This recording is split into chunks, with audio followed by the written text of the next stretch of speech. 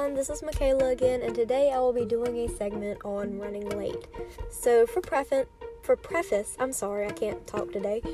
I usually get up at 5:30 for school.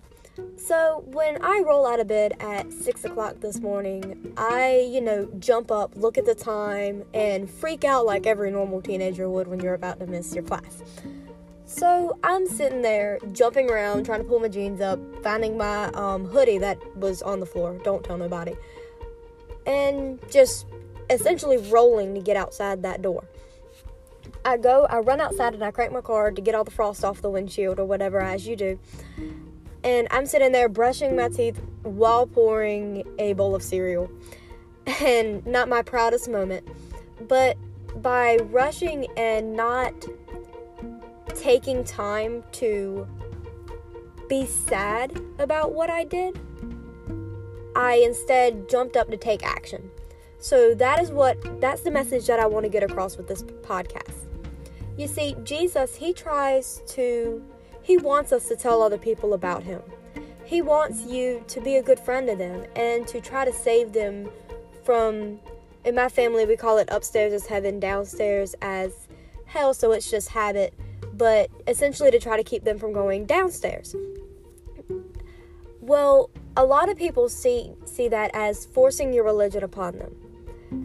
And how to address that, you could give them this analogy.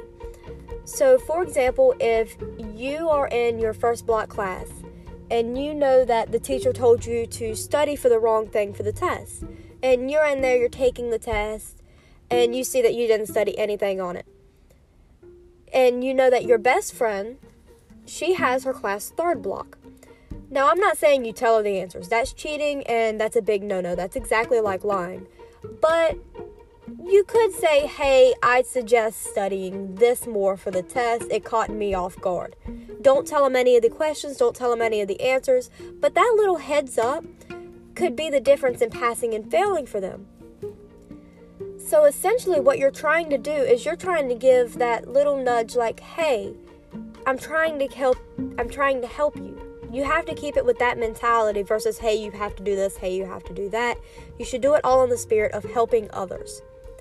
So jump up, take action, find your hoodie off the floor, and possibly, hopefully, go tell someone a Bible verse today. Thank you. And also, I'm reading Psalms this week. It's great. Highly recommend.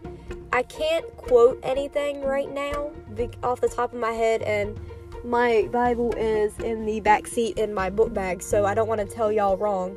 I'm not the best. I can't quote Bible verses off the top of my head, except for, of course, Jeremiah 33:3, which is my favorite, and John 3:16.